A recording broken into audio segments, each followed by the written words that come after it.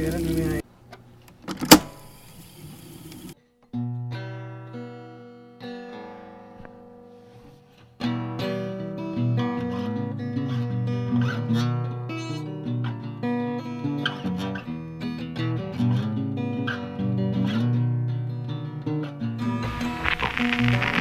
be born free is to be born in debt.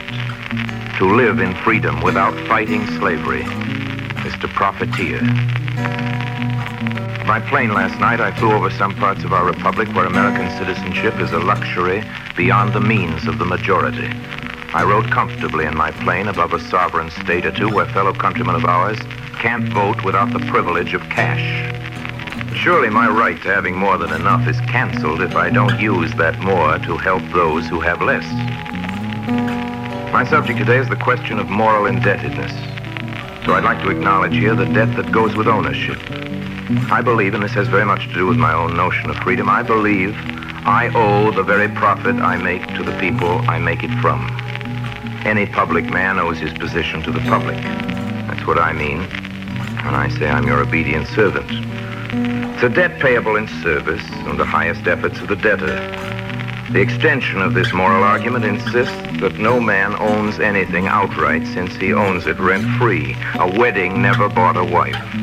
And the devotion of his child is no man's for the mere begetting. We must each day earn what we own. A healthy man owes to the sick all that he can do for them. An educated man owes to the ignorant all that he can do for them. A free man owes to the world's slaves all that he can do for them. And what is to be done is more, much more than good works, Christmas baskets, bonuses and tips, and bread and circuses. There is only one thing to be done with slaves: free them. If we can't die in behalf of progress, we can live for it. Progress, we Americans take to mean a fuller realization of democracy. The measure of progress, as we understand it, is the measure of equality enjoyed by all men. We can do something about that. If we waste that gift, we won't have anywhere to hide from the indignation of history. I want to say this. The morality of the auction block is out of date. There is no room in the American century for Jim Crow. The times urge new militancy upon the democratic attitude. Tomorrow's democracy discriminates against discrimination. Its charter won't include the freedom to end freedom. I come with a call for action. American law forbids a man the right to take away another's right. It must be law that groups of men can't use the machinery of our republic to limit the rights of other groups. That the vote, for instance, can't be used to take away the vote. It's in the people's power to see to it that what makes lynchings and starts wars is dealt with. In a people's world, the incurable racist has no rights. He must be deprived of influence in a people's government. He must be segregated, as he himself would segregate. Our liberty has every day to be saved from marauders whose greed is for all things possessed by the people.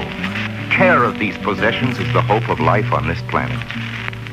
They are living things. They grow, these fair possessions of democracy. And nothing but death can stop that growth.